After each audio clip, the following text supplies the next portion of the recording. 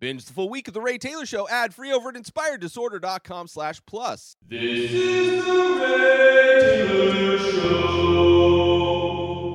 Welcome to Top 5 from The Ray Taylor Show, where each week I rank movies in a variety of categories, from genre and franchise to subgenre to directors and actors. No film is left unwatched as I break down my top 5 picks. So join me every Sunday for a new episode and get ready to dive into the world of film with Top 5 from The Ray Taylor Show. Good evening, cinephiles. Welcome to a very special episode of Top 5. Tonight, we are delving into the dark and intricate world of David Fincher, a filmmaker who has consistently redefined the boundaries of storytelling through his distinctive style and unyielding exploration of complex themes. David Fincher's journey through cinema is a testament to his unrelenting pursuit of perfection, starting from his early days in music videos to his ascension as one of Hollywood's most visionary directors. Fincher has established himself as a true artisan in the realm of modern filmmaking. Fincher's work is known for its meticulous attention to detail, from the precision of his camera movements to the his exacting composition of each frame. His films delve into the depths of human psychology, exploring themes of obsession, control, and the darker aspects of human nature. His storytelling is not just about what's on the surface, but about peeling back the layers to reveal the complexities underneath. It's the way Fincher captures the mood, the atmosphere, the very essence of a narrative that sets his work apart. His use of lighting and color, his choice of music, the rhythm of his editing, all these elements come together to create a cinematic experience that's distinctly Fincher. Tonight, we're not just ranking films, we're exploring a body of work that challenges us to think, to question, and to look deeper. In a Fincher film, every detail is deliberate. Every shot is a piece of a larger puzzle, and every story is an invitation into an immersive, often unsettling world. So join me as we delve into the filmography of David Fincher, celebrating a filmmaker who dares to confront the uncomfortable and reveal the unseen. It's more than a ranking. It's an appreciation of a master at work. I love David Fincher. After having seen The Killer, his most recent film on Netflix, released a few weeks ago, I felt like now is the perfect time to revisit all of David Fincher's films and rank them on top 5. So that is what I am here doing today, ranking my top 5 favorite David Fincher films. One of my favorite directors, and an auteur that doesn't necessarily write his own films. Most of his movies are based on books, but they're so well done and so interesting. And it was tough. It was tough narrowing it down to just 5 films. There are movies that I am looking forward to talking about in the honorable mentions that I wish had made the list. This would have made for a good top 10, but the show is called Top 5, so I don't want to break from formatting. I guess I could have done a 2-parter, but I'll talk about the movies that didn't make the list in honorable mentions. But let's start with the list. Let's get it started with my fifth favorite David Fincher film. This is one of the few films that was a first-time watch, and not only was I blown away with this movie, but it made me want to watch the original films that were also based on the source material. But coming in at number 5 is The Girl with the Dragon Tattoo. This came out in 2011, psychological thriller. It is an American adaptation of the Swedish novel of the same name by Stieg Larsson, the first book in his Millennium series. The film is noted for its dark and gritty tone, intricate plot, and strong performances. In this film, you have Daniel Craig as Mikael Blomkvist, a journalist who has recently lost a libel case. You have Rooney Mara, as Lisbeth Salander, a brilliant but troubled computer hacker. You also have Christopher Plummer as Henrik Vanger, a wealthy businessman who hires Blomqvist to solve a decades-old family mystery. You also have Stellan Skarsgård as Martin Vangler, Henrik's nephew and CEO of the Vanger Company. You also have Robin Wright, who plays Stephen. You also have Robin Wright, Stephen Berkoff, and Jolie Richardson in supporting roles. This film follows Mikael Blomqvist, a journalist recently disgraced by a lost libel case. He is hired by Henrik Vanger, the patriarch of the wealthy Vanger family, under the guise of writing the family's history. In reality, Blomqvist is tasked with investigating the 40-year-old disappearance and presumed murder of Vanger's niece, Harriet. Blomqvist's investigation leads him to enlist the help of Lisbeth Salander, a skilled researcher and hacker with a troubled past. Together, they delve into the darker secrets and history of the Vanger family, uncovering a series of murders connected to Harriet's disappearance. As they dig deeper, the pair finds themselves confronting a trail of violence and corruption that extends far beyond what they initially expected. The investigation becomes increasingly dangerous, putting both of their lives at risk. Many notable aspects of this film, one of which is the atmosphere and style. True to Fincher's style, the film creates a dark, moody atmosphere that complements its complex and gritty narrative. Of course, you have Rooney Mara's performance and portrayal of Lisbeth Salander received widespread acclaim. She transformed herself physically and emotionally for the role, bringing intensity and depth to the character. You have, in this film, a faithful adaptation. While the film makes some changes, it stays largely faithful to the source material, capturing the essence of Larson's novel. And of course, as with many David Fincher films, the cinematography and score are great. The film features Fincher's signature visual aesthetic with bleak, cold landscapes that match the tone of the story. The score by Trent Reznor and Atticus Ross adds to the film's intense and unsettling feel. The Girl with the Dragon Tattoo received critical acclaim for its direction, screenplay, and performances, particularly Mara's. It's a film that combines mystery, psychological drama, and thriller elements to create a compelling adaptation of Larson's novel. The movie was both a commercial and critical success, further solidifying Fincher's status as a masterful director of psychological thrillers. This movie was great. Not at all what I had expected it to be. One of many great mysteries, thrillers that Fincher has done. Really made me want to watch the original Swedish trilogy. Also the sequel that came out, which wasn't directed by Fincher, but definitely makes me want to, and I probably will in January, review the 3 original Swedish films that were based on these books, and see how different they were, but at least to see a more cohesive story, because I think they were all done by the same director.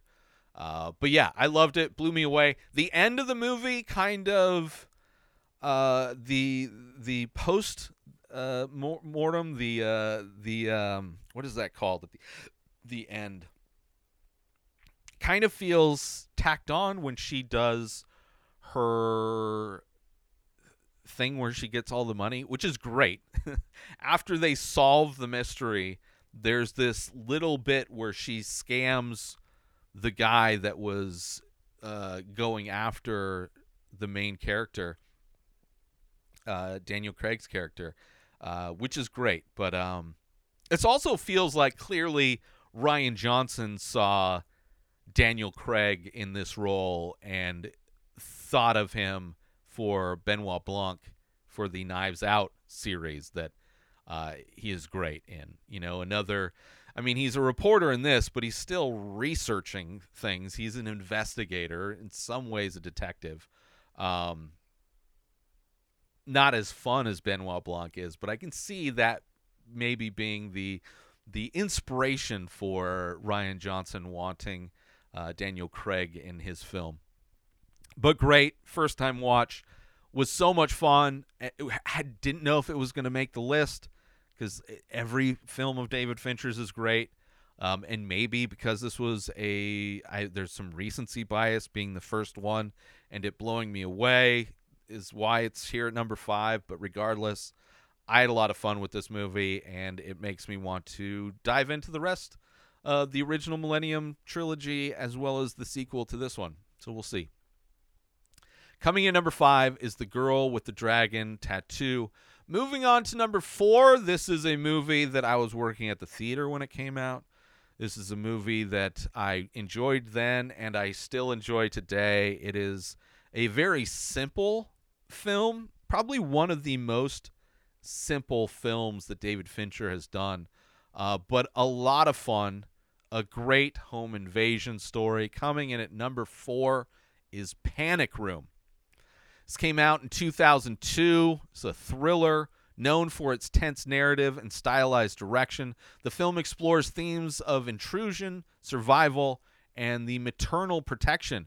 It's a taut, claustrophobic thriller that showcases Fincher's ability to create suspense and tension. A great cast in this one. Jodie Foster as Meg Altman, a recently divorced woman who moves into a new home with her daughter, who is played by Kristen Stewart.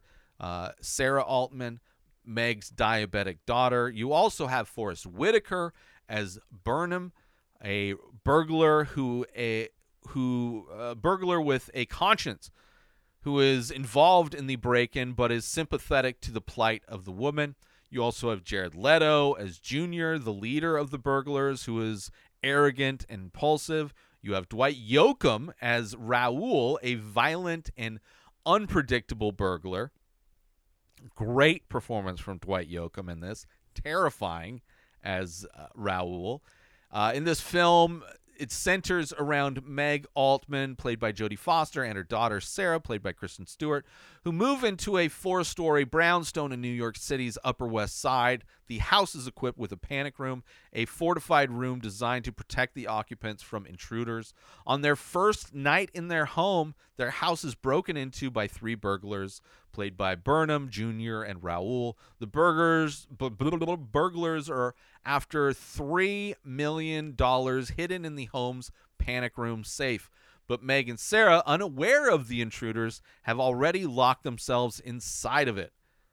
What follows is a tense game of cat and mouse as the burglars try to force their way into the room while Meg tries to protect her daughter and find a way to call for help. The situation is further complicated by Sarah's diabetes, which becomes a critical issue as the night progresses. A lot of notable aspects of this movie. The claustrophobic setting. The film effectively uses the confined space of the panic room to create a sense of claustrophobia and heightened the suspense. You have amazing performances by Jodie Foster as well as Kristen Stewart.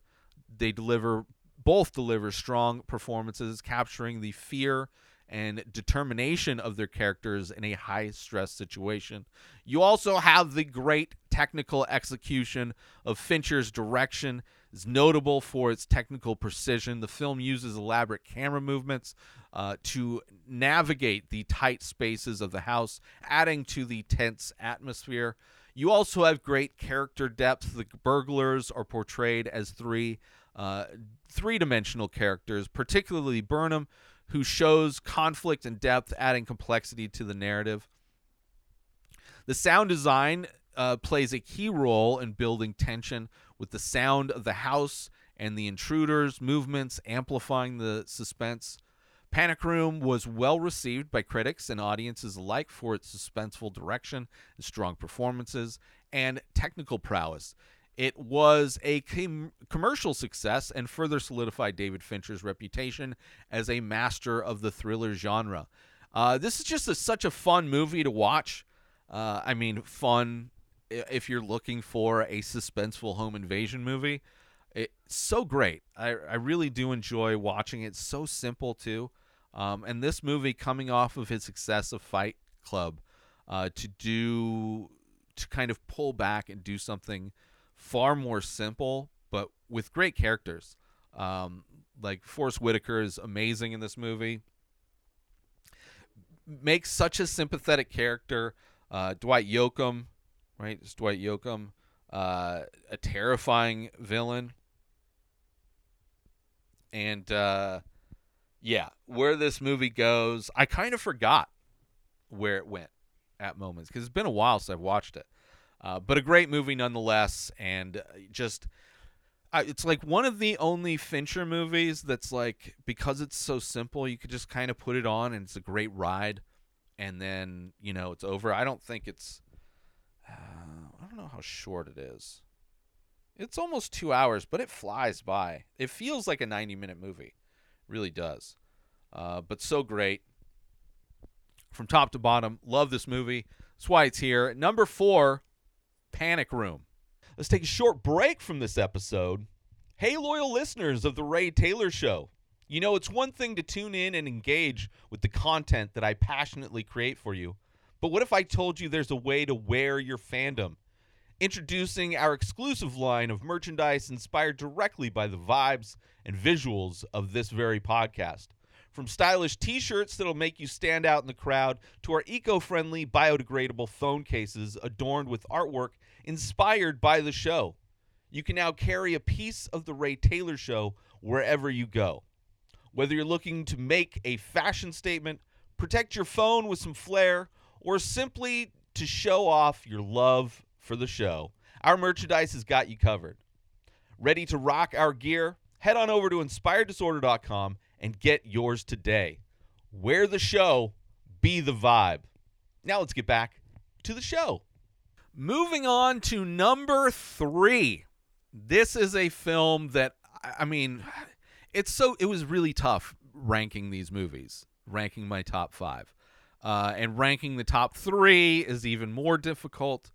I could easily see any of these movies being at number 1, but I kind of boiled these down to how they impact me today, not how they impacted me when they came out, not how they may have ranked in my head over the years in the past, but really ranking them in this most recent rewatch. And this movie, I think a lot of people would say, is David Fincher's masterpiece. And I would agree, but it's sitting here at number 3 because there's 2 movies that I liked more, personally, and in the rewatch. But this is a great movie regardless, and a movie that I was looking forward to rewatching. It had been a long time since I watched this movie, but it is a great film nonetheless. So coming in at number 3, my third favorite David Fincher film is Zodiac. Came out in 2007. This is a mystery thriller based on the 1986 nonfiction book titled Zodiac by Robert Graysmith. The film explores the manhunt for the Zodiac Killer, a serial killer who terrorized the San Francisco Bay Area during the late 1960s and early 1970s. The Zodiac Killer was never caught, making the film both a historical document and a complex crime mystery. Great cast in this. Jake Gyllenhaal as Robert Graysmith, a cartoonist at the San Francisco Chronicle who becomes deeply involved in the case. You have a great performance from Mark Ruffalo as Inspector David Tolschi, one of the lead detectives working on the Zodiac case. Also Robert Downey Jr. as Paul Avery, a reporter from the San Francisco Chronicle. You have Anthony Edwards as an Inspector Williams Armstrong, Toshi's partner. You also have Brian Cox as Melvin Belli, a celebrity attorney who receives a letter from the Zodiac. In this movie, Zodiac begins with a series of brutal murders by a killer who refers to himself as Zodiac and taunts the police with letters bloodstained clothing, and ciphers mailed to newspapers. The film follows the detectives and journalists involved in the case over several years as they attempt to identify the killer. Robert Graysmith, a cartoonist and puzzle enthusiast, becomes fascinated with Zodiac ciphers and begins his own investigation into the killings. His obsession with solving the case strains his personal life and leads him down a path of numerous theories and suspects. Detective Toshi, who becomes deeply involved in the case, faces professional and personal challenges as leads to nowhere, and the case grows cold. The film meticulously details the investigation, including the various leads, suspects, and the impact on those involved in the case. It portrays the growing obsession and frustration of both Graysmith and Toshi as they try to bring the elusive killer to justice. Many notable aspects to this movie, of course, the attention to details. Fincher direction is noted for its meticulous attention to detail, recreating the time period and investigation with high accuracy.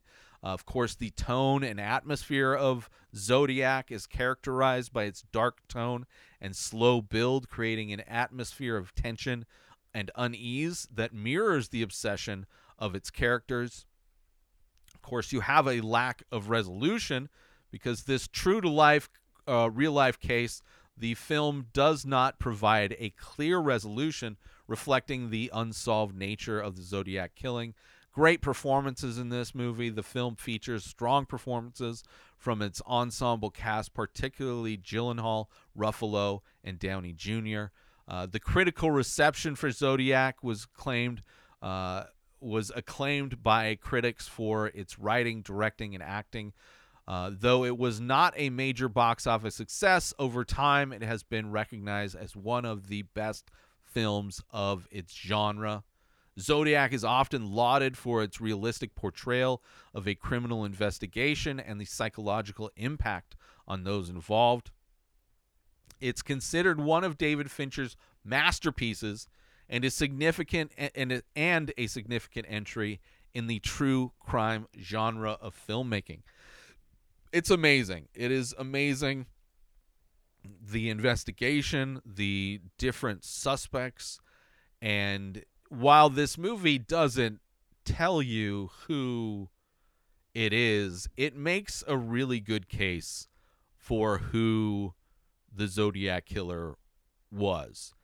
And from what I remember, the creation of this film unearthed new evidence, potentially, that made a stronger case for why a certain person was probably the Zodiac Killer.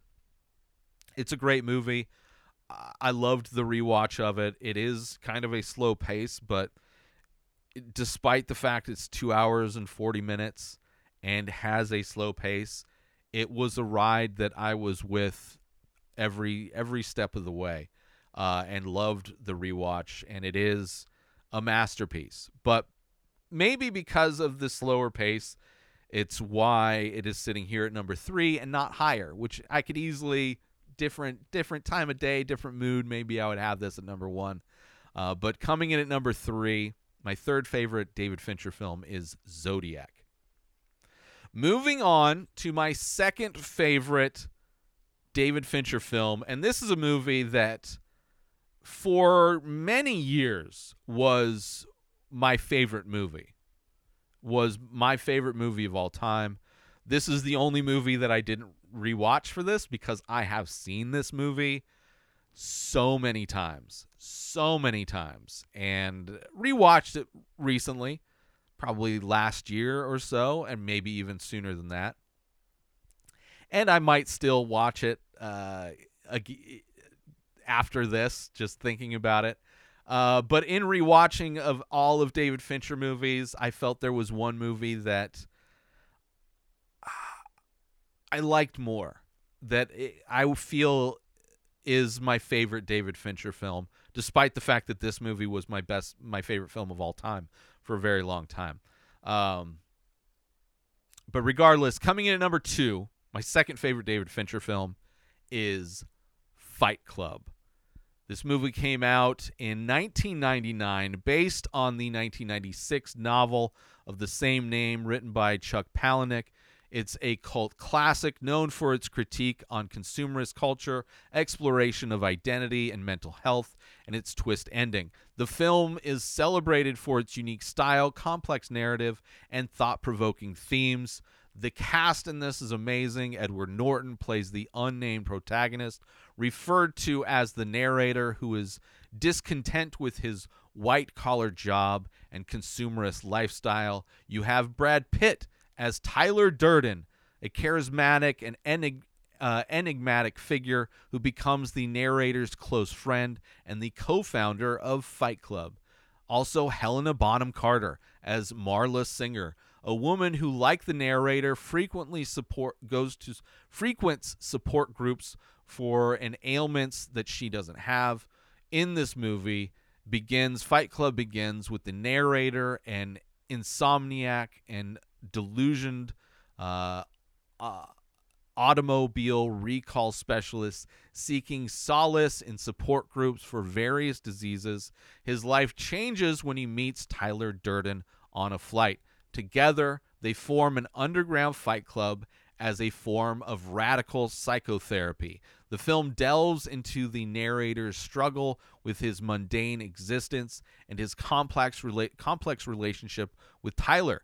As Fight Club evolves into the anarchist Project Mayhem, which aims to disrupt the social system, the narrator becomes increasingly alarmed by Tyler's extreme ideology and methods. A significant twist towards the end of the film reveals, spoiler alert, that Tyler Durden is actually a manifestation of the narrator's disassociated personality, a result of his severe insomnia and delusionment with society. The narrator is both Tyler and himself, embodying the struggle between his suppressed desires and his conscious self.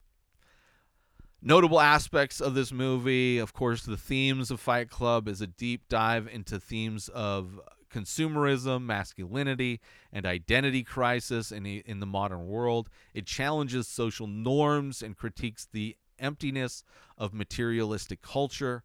The narrative structure of this film, the film's unconventional narrative, non-linear storytelling, and the twist ending challenge viewers' perception and invite multiple interpretations.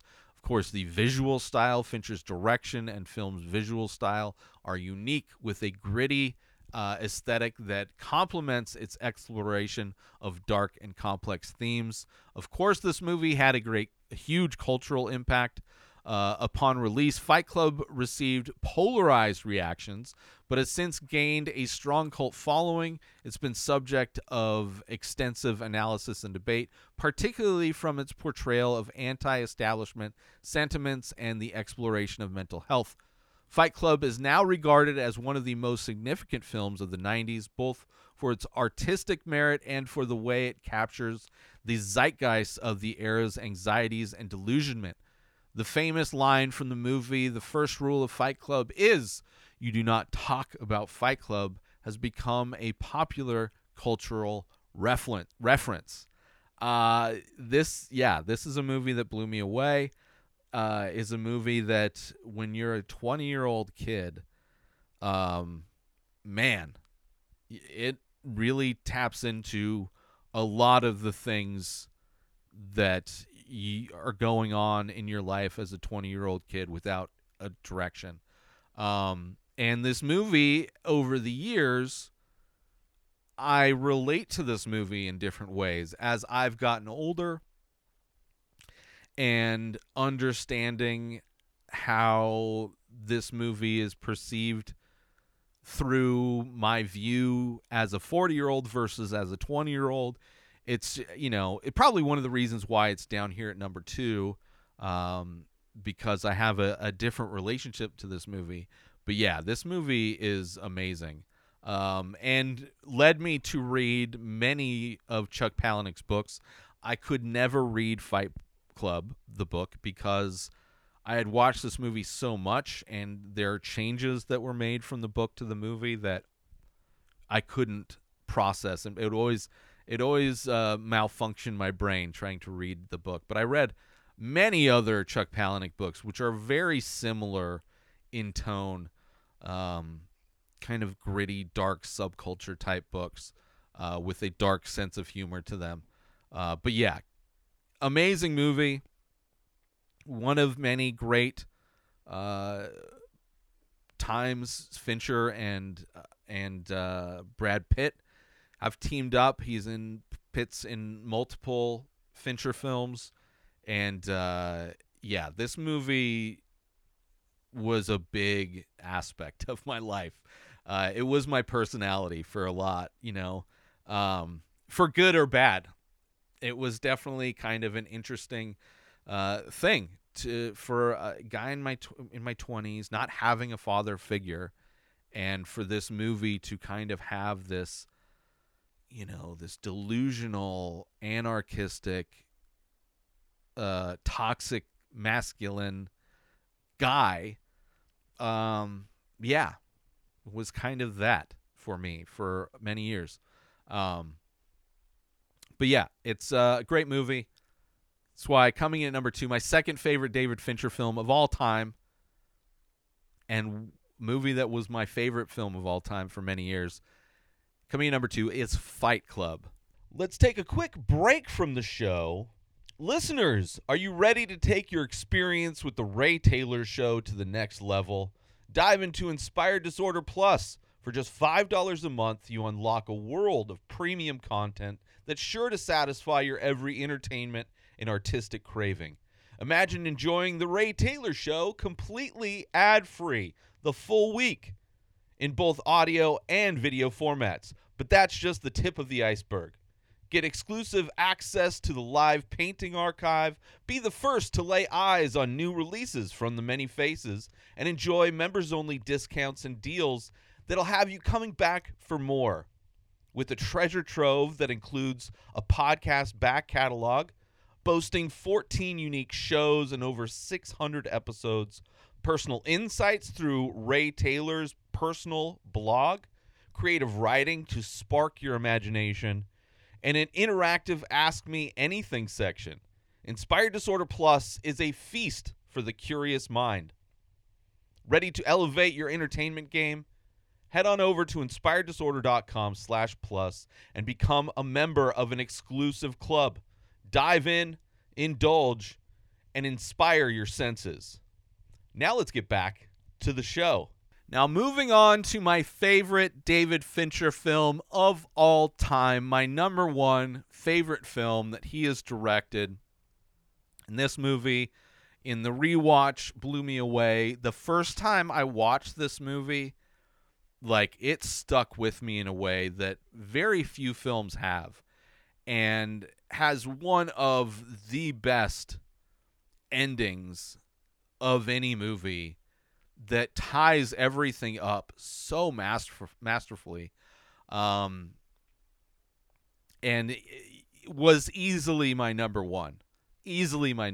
So coming in number 1, my favorite David Fincher film of all time is Seven, or Seven. The 7 with the 7 as the V. However you want to say it. Seven. Came out in 1995. It's a neo-noir psychological crime thriller. The film is known for its dark and gritty portrayal of serial killer crimes, of a serial killer's crimes, as well as its intense atmosphere and involves innovative storytelling. Seven is often cited as one of Fincher's best films and has become a classic in the thriller genre. Of course, this has a great cast. Brad Pitt, another great matchup with David Fincher, as Detective David Mills, a young and somewhat hot-headed detective who recently transferred to an unnamed city where the film is set. You also have Morgan Freeman as a detective William Somerset, a seasoned and world-weary detective on the verge of retirement. Of course, you also have Gwyneth Paltrow as Tracy Mills, David's wife, who struggles with adjusting to life in the city. And, of course, Kevin Spacey as John Doe, the enigmatic and methodical serial killer who murders whose murders form the film's central plot. Seven follows the story of two detectives, the veteran William Somerset and the rookie David Mills, who are paired up to investigate a series of gruesome murders. Each murder is uniquely brutal and is found to represent one of the seven deadly sins: gluttony, greed, sloth, envy, wrath, pride, and lust. The film delves into the psychological and moral dimensions of the crimes as the detectives try to understand the killer's motivations and anticipate his next moves. Somerset, with his calm and methodical approach, contrasts with Mills' impulsive nature, creating a dynamic and tense partnership. As the investigation continues, the detectives are drawn deeper into the twisted worldview of the killer, leading to a climactic and shocking conclusion that challenges both their moral compasses and their psychological endurance. So many notable aspects to this film. The atmosphere of this film, of course. The film is noted for its dark, rain-drenched visual style, which creates a bleak and oppressive atmosphere fitting for the film's tone and themes. The narrative and themes of this film, Seven, is renowned for its intelligent and intricate plot, rich in thematic content, exploring the nature of evil and the thought-provoking exploration of sin and human nature. Of course, David Fincher's direction is meticulous and stylized, contributing significantly to the film's tense and foreboding mood. The performances, particularly by Friedman, Pitt, and Spacey, are widely praised for their depth and intensity. The ending of this film, the film's climax, especially its infamous final scene, is particularly notable for its impact and has been widely discussed and analyzed. Seven was both a critical and commercial success, solidifying David Fincher's reputation as a director capable of creating gripping, visual, distinctive films. Its influence can be seen in many subsequent crime thrillers and police procedurals, and it remains a benchmark for the genre. Yeah, this movie is so good. It's so good. The different characters, Pitt playing the hothead is perfect. Morgan Freeman playing the wise veteran is great. Kevin Spacey, as we know in real life, is as creepy as aspects of his character, which are insane. Insane and meticulous, the things that this guy does and plans and executes. Yeah, this movie, the question of what's in the box has never had the same impact as it has once this movie came into being. Brad Pitt asking what is in the box and when you know what's in the box, and seeing how the master plan of this person all comes together, it is just amazing. You don't see it coming at all. They don't see it coming. It's so great in every way. And it really does have that 90s gritty, grimy look and feel to it. And I love every aspect of this movie. It's so great, and that's why it's here at number one. My favorite David Fincher film is Seven.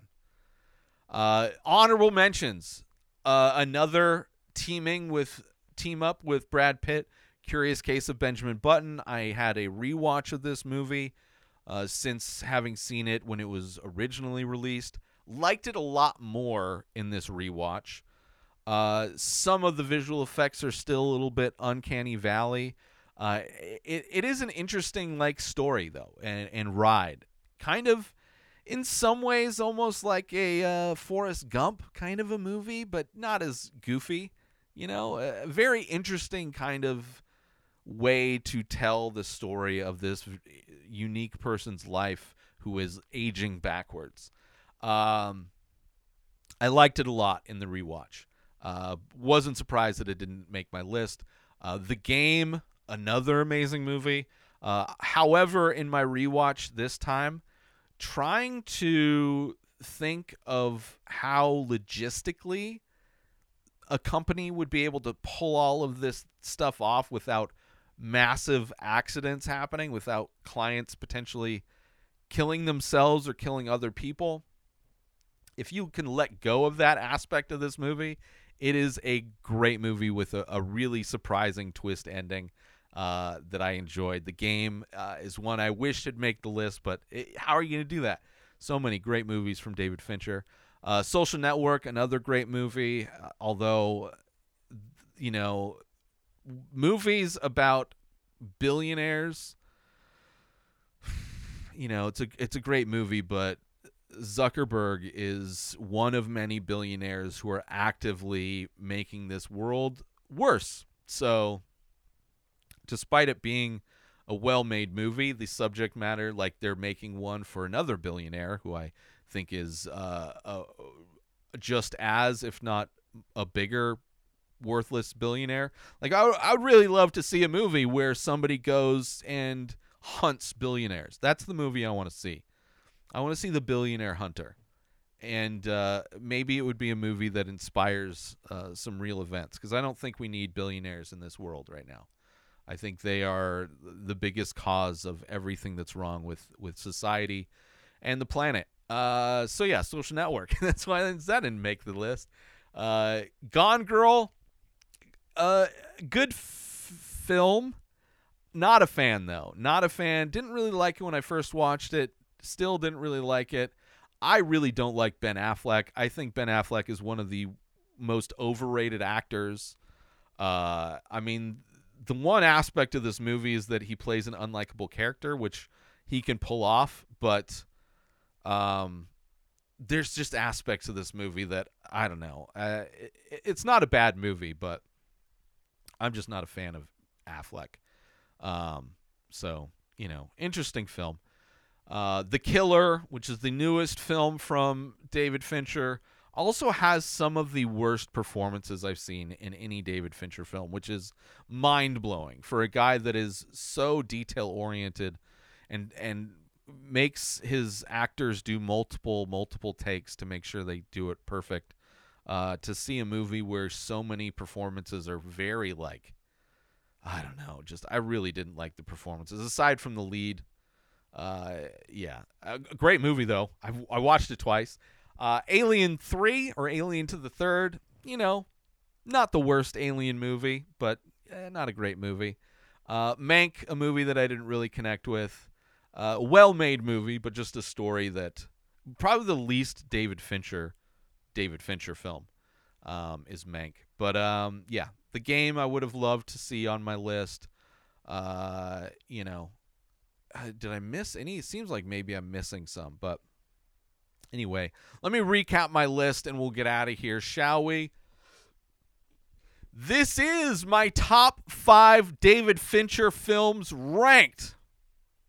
My top 5 favorite David Fincher films. This is my top 5 favorite David Fincher films ranked. Starting off with number 5 is The Girl with the Dragon Tattoo. Number 4 is Panic Room. Number 3 is Zodiac.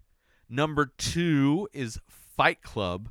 And number 1, my favorite David Fincher film of all time, is Seven. Let me know how you would rank your favorite David Fincher films. Make a case for any of the movies that I left off the list. It feels like I missed one that I didn't add to the honorable mentions, but maybe not. Regardless, I'd love to hear your rankings of your favorite David Fincher films. Let me know in the comments. Hit me up on social media. Thank you all for tuning in to Top 5 from The Ray Taylor Show. I do hope you enjoyed my rankings and analysis of my top 5 favorite David Fincher films. Let me know how you would rank them.